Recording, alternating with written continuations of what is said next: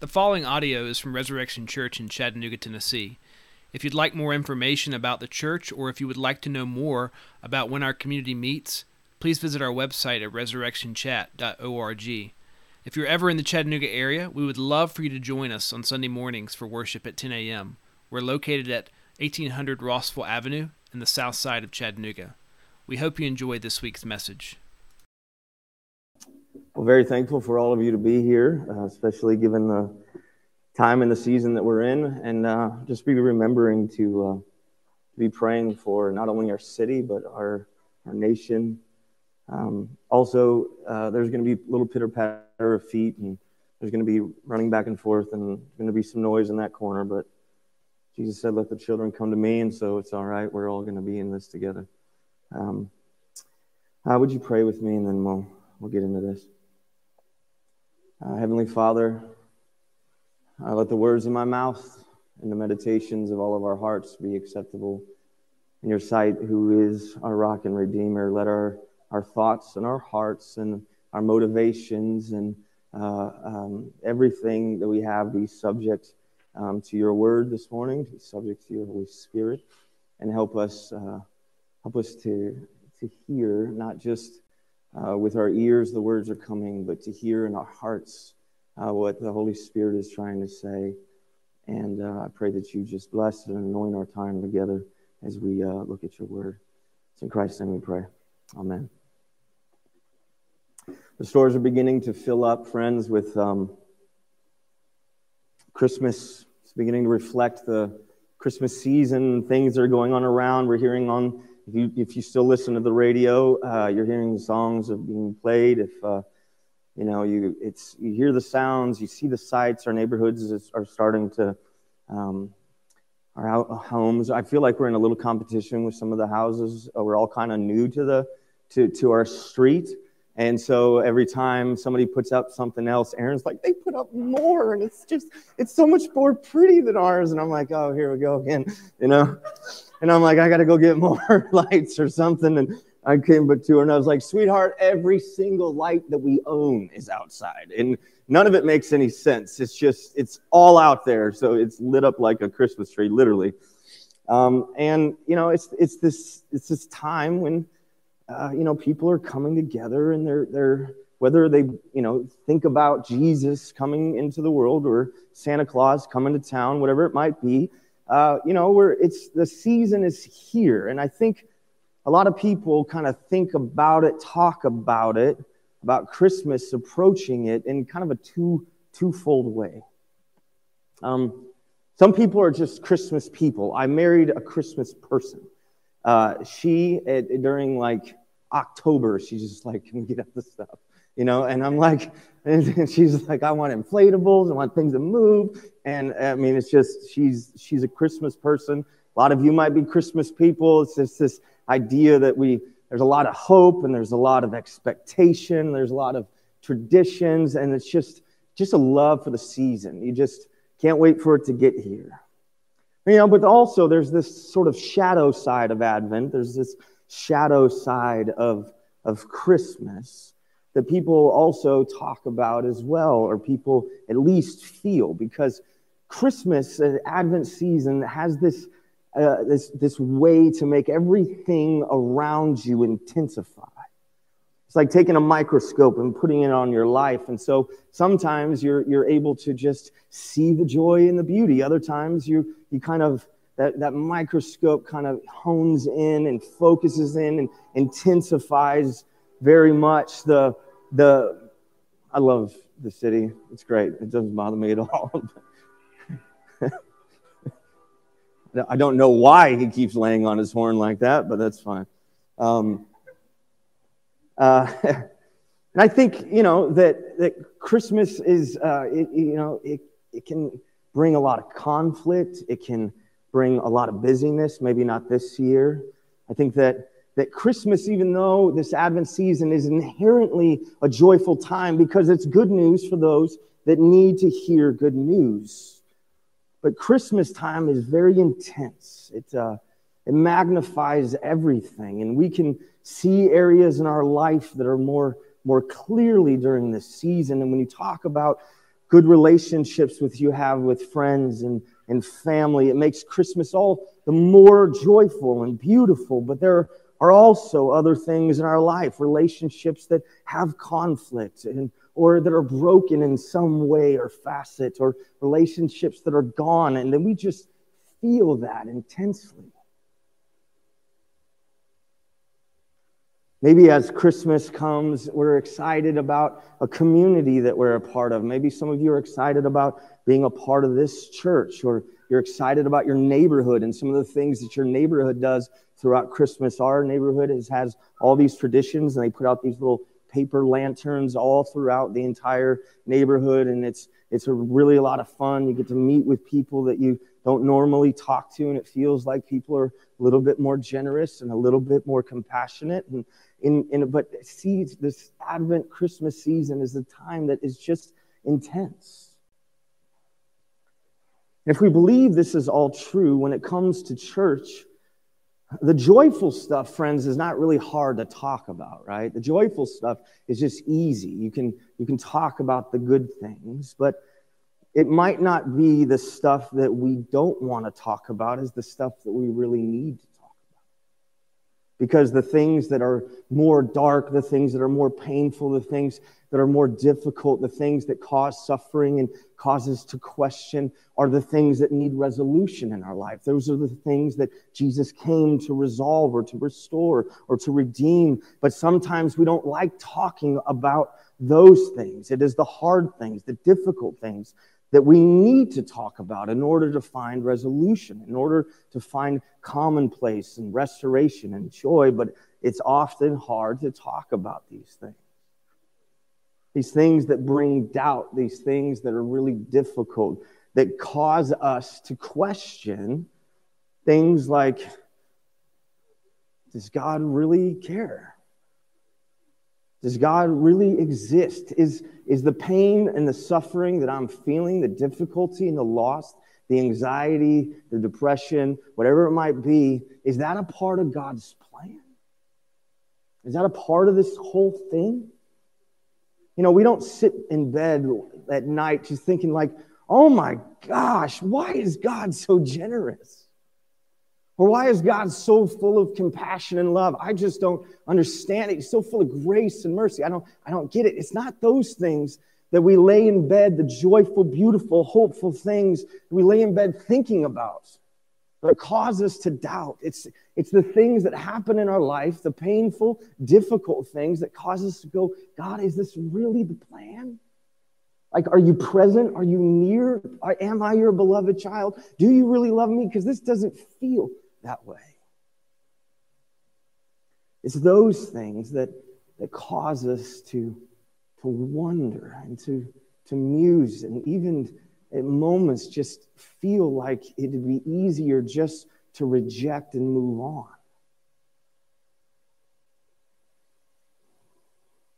Has anybody ever said, God, did you cause this? Is this a part of the plan? Like, if we're just honest with ourselves, those things that feel like they just blindside us or hit us right in the gut, the things that bring us to our knees, the things that you and I really at times don't really want to talk about or reflect on those things. Have you ever sat back and just been like, what is all this about? Undeserved suffering, difficulty, pain, struggle. Like, really? This person was not supposed to leave me. This community was not supposed to betray me. The way that my life seems to be coming together is not the way that I feel like God reflects who you are. You're generous, loving, good, kind, full of compassion. Like, what? Maybe I'm just the only one in the room. Why are we talking about this during this Advent season, the time that we should be reflecting and thinking about the beauty? Well, because we have to ask ourselves, why did God enter the world? Why are we talking about evil and darkness and pain and suffering in our lives and in our world right now? Well, I hope by doing this is that we will become and that we will see just a clearer picture as we look at the Christmas story, as we look at something that's very familiar, but I want to take a little bit of twist on it.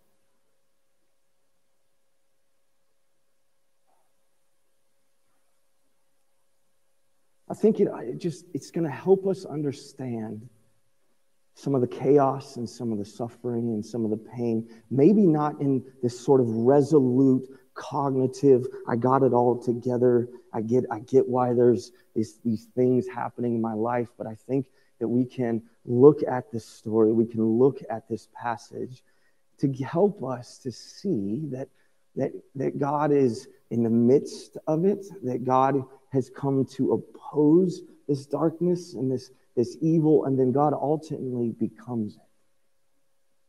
But if you have your Bibles, your fake Bible on your phone, you can look at the screen. We're going to look at John chapter 1, verses 1 through 14. Very familiar passage.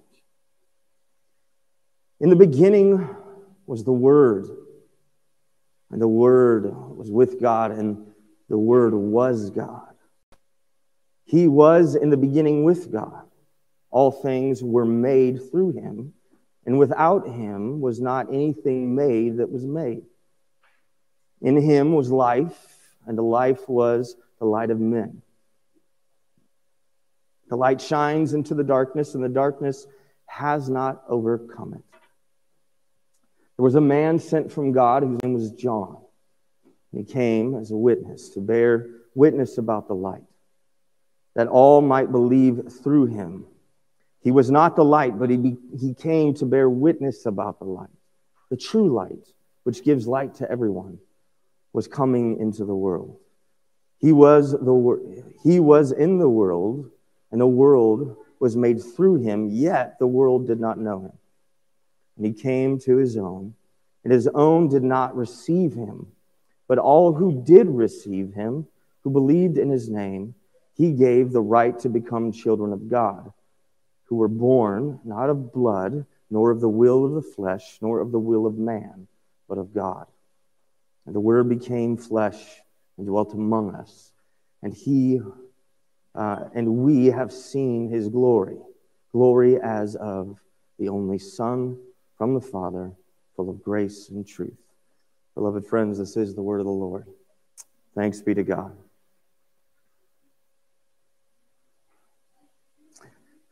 If we went around the room and we were just really honest with one another, this room is full of heartbreaking stories. It's full of them. It's full of stories about losing loved ones, relationships being broken. We'll hear stories of deep-seated depression, or stories of family members leaving, or loss of investments, or loss of homes, stories of poverty, stories of sickness, stories about life just being hard and difficult, and what times feels just very unfair. If we went around the room, we would hear those stories. We'd hear stories about betrayal and lies and assault, physical, sexual, verbal. We would go around and we could hear those stories.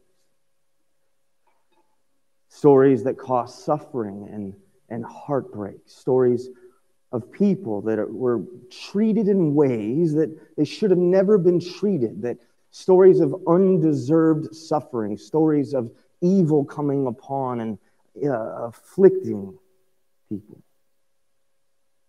You have seen darkness and evil in your life, in your family and communities around you, in moments that bring you to your knees saying, this is not the way it is supposed to be. This is wrong. This isn't fair. This was not the time or the moment. This is not what we planned. This is not what we talked about. This is not it.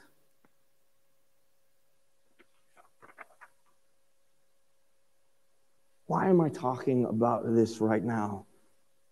One of the reasons is, number one, is I believe that the community of Jesus, a church like ours, like this, should be a place where these stories can be told. It should be a place where we can talk about these deep-seated places in our life that are difficult and hard and ugly and scary, that cause anxiety and trauma and panic. This should be a place, a community, where they can be told. Where we can bring into the church stories of heartache and undeserved suffering and injustice.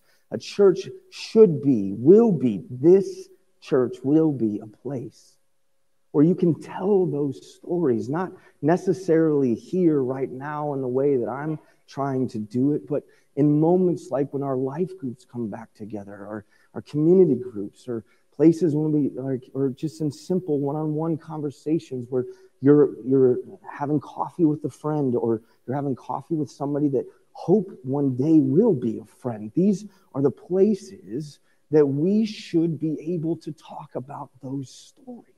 This place. When you get a coffee with somebody, you should be able to talk about it.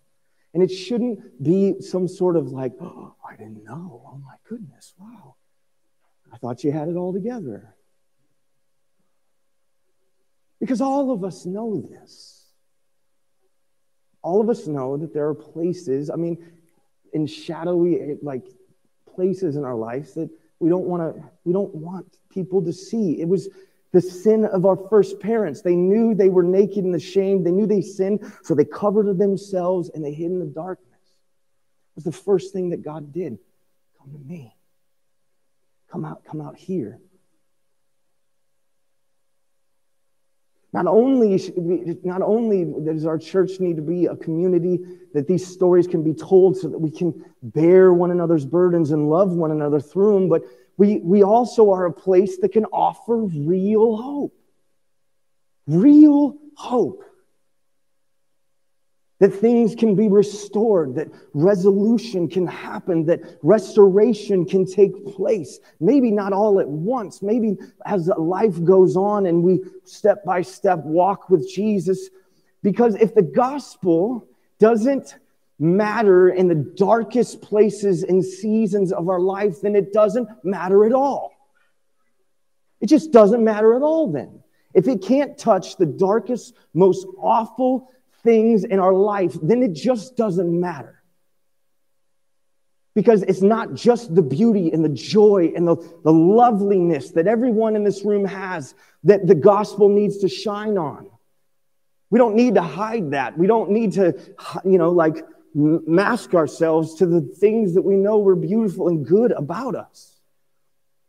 It's those places that we don't like to talk about, that maybe we've never shared with our spouse, or maybe never even talked to with our psychologist. Those are the places that the gospel matters the most. Those are the places that Jesus entered into stormy, sinful humanity to become the light.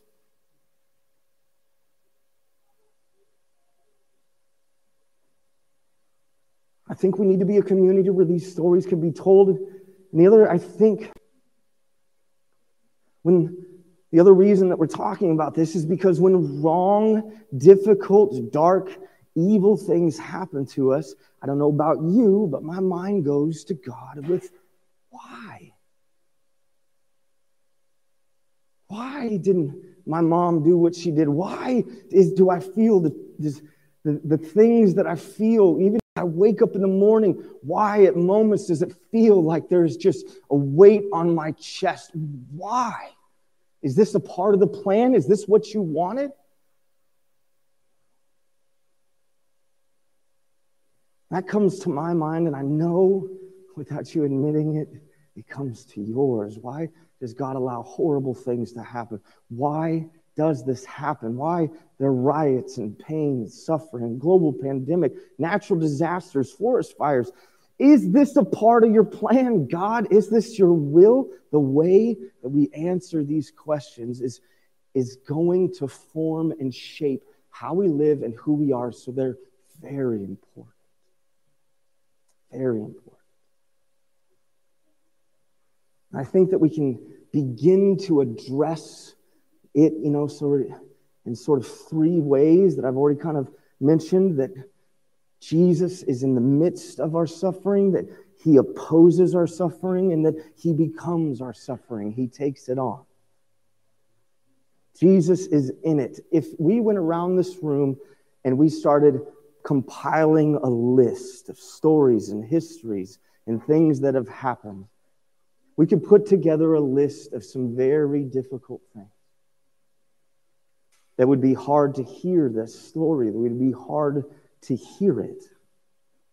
Inside, it would be stories of racial injustice, maybe stories of abuse of children, corruption in government, divorce, unplanned pregnancies, or even fertility, family strife, loneliness, ultimately death. All of these things that I believe, if we just had a conversation, would all come to the surface. Why am I doing this? Just to make us all depressed? No, there's a reason. Every one of these things that I just named, racial injustice, child abuse, corruption in government, all of these things that I just named are in the Christmas story. I know we think about the Christmas story and shepherds and mangers and kings and wise men and gold, frankincense and myrrh and angels and these sorts of things, but everything that I just named is a part and inherently in the Christian story. I think that's important for us to think about. Infertility, Luke chapter 1, verse 7. There was a family that has been wanting for generations and generations, decades and decades and decades to have a child. Can't. Unplanned pregnancy, Luke chapter 1, verse 34. Poverty, Luke chapter 2, verse 7. The Holy Family is homeless. Corrupt leader, Matthew chapter 2, verses 3. Family fleeing death, Matthew chapter 2, verse 13. Abuse and murder of children, Matthew chapter 2, verse 16. It is filled, the Christmas story is filled with all of the awful things that we don't like to talk about. All of them. And this is what God does. He takes his son and puts him right in the middle of it. He takes his son and he places him in the middle of genocide, in the middle of abuse, in the middle of corrupt government, in the middle of racial tension, in the middle of poverty, in the middle of his parents being on the run, in the middle of almost a divorce because Joseph had to be told by an angel a couple of times, don't leave your wife. All of these things, God takes his son, places him right in the middle. Right in the middle.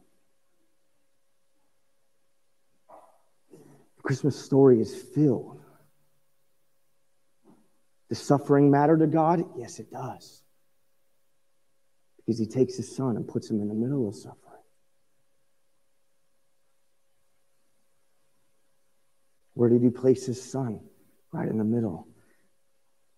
How can an all-good God allow this? Now this, friends, is an absolutely difficult question that I don't even know if in fact, I don't know completely how to answer. But this is a very serious question. And we can begin to understand a little bit of this by at least being able to admit that Christianity doesn't avoid it.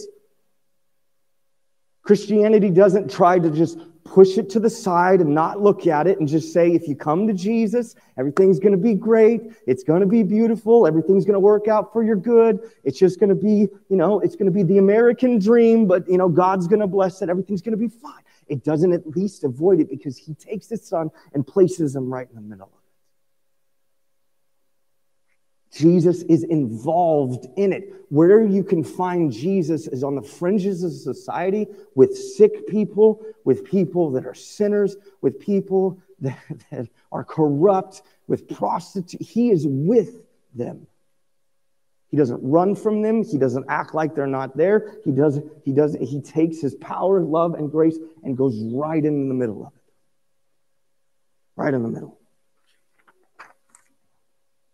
You will find him in our suffering. He's present. He's there. He's walking with us in it. He doesn't leave us or forsake us. He walks with it. He is in the midst of it, not often do we look for Jesus in the middle of the suffering, but that is the place that we should look for him the most. That's where he is. He is where nobody else wants to be. He is where nobody else wants to be. That's where he is. But if you were like me, you still would say, okay, he's in the middle of suffering, but is it still God's plan for all of this to work this way? It comes to the other point as God opposes the darkness. If you look in Matthew and Luke, there's these traditional Christmas stories of, the wise men and Jesus' birth and, the running from Herod and all of the things that we understand and know about the Christmas story. But John and Mark, they begin with Jesus' entrance into the world, which is a Christian story, but they all kind of take a different part. Mark begins with his baptism, and John, his is so much older than all of it.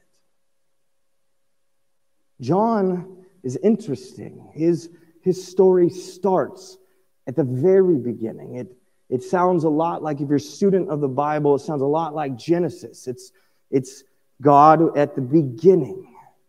And what does God do at the very beginning? Any sort of novel that you read or film that you watch or any of those things, usually the character, the first thing that you see about them is the character. Like it's the most important part of that person, the most important thing, the first attribute that you see. And this is true in the scriptures. The first attribute that we learn about God is he is the one that brings light. He brings light.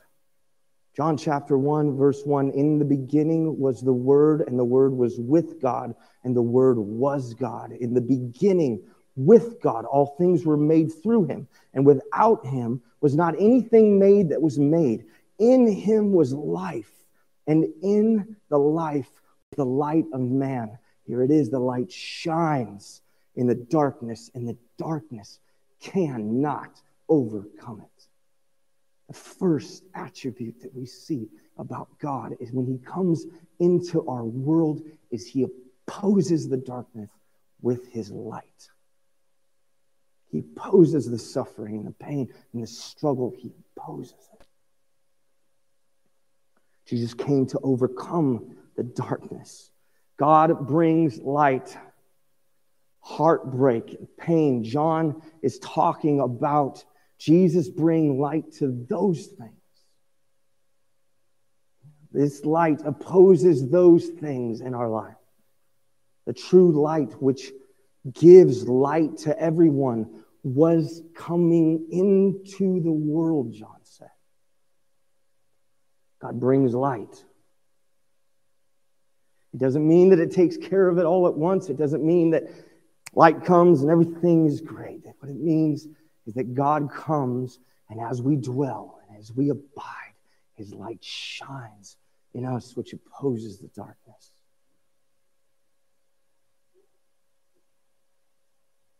Verse 10 says, and he was in the world, and the world was made through him, yet the world didn't know him. And he came to his own, and his own didn't receive him. It would be an absolute travesty, the biggest mistake of every person in this room, if the true light of Jesus, if he is the true light, we would drop everything to come into that light. But people here and people still to this day don't receive it. Just don't receive it. Jesus, all throughout the Gospels, when he saw somebody sick, he healed them. When he saw attention, he addressed it. He went into the places that we didn't want, and he opposed it. He didn't look at anybody and say, oh, by the way, I know you're suffering, but it's going to teach you a really good lesson along the way. He opposed it immediately. Not only does Jesus come and live in the midst of it, not only does he oppose it, the scripture reminds us that he becomes suffering. He becomes it. I think about these stories and my story and your story, and I've sat with many of you, and I've heard these stories. I've heard the stories of heartache, and I've heard the stories of difficulty and pain and suffering. And one of the things that when I'm talking to people, in the back of my mind, I'm thinking not about the Christmas story, but about the cross. That Jesus was oppressed, that Jesus was abused, that Jesus was misunderstood, and all of the pain and the suffering he took on himself. He became it.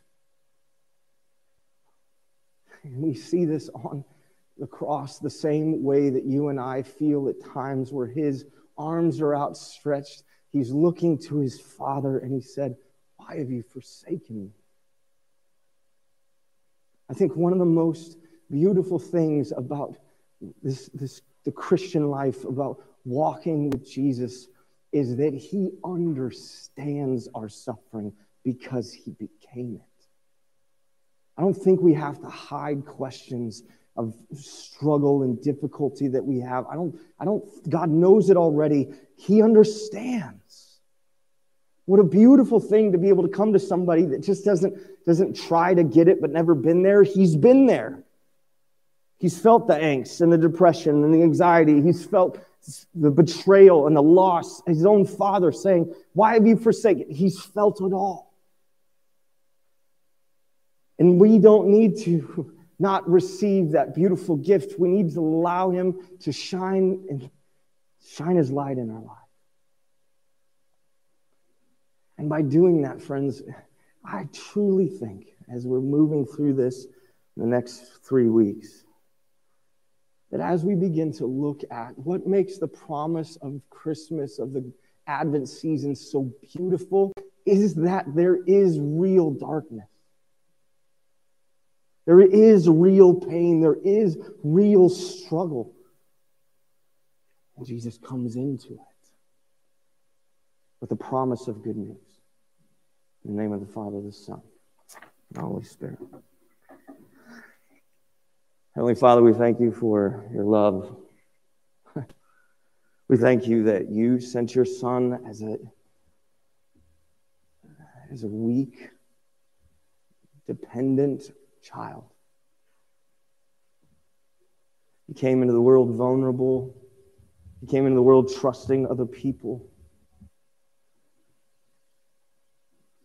And he came into the world to dispel the darkness so the whole world can receive the light that is he.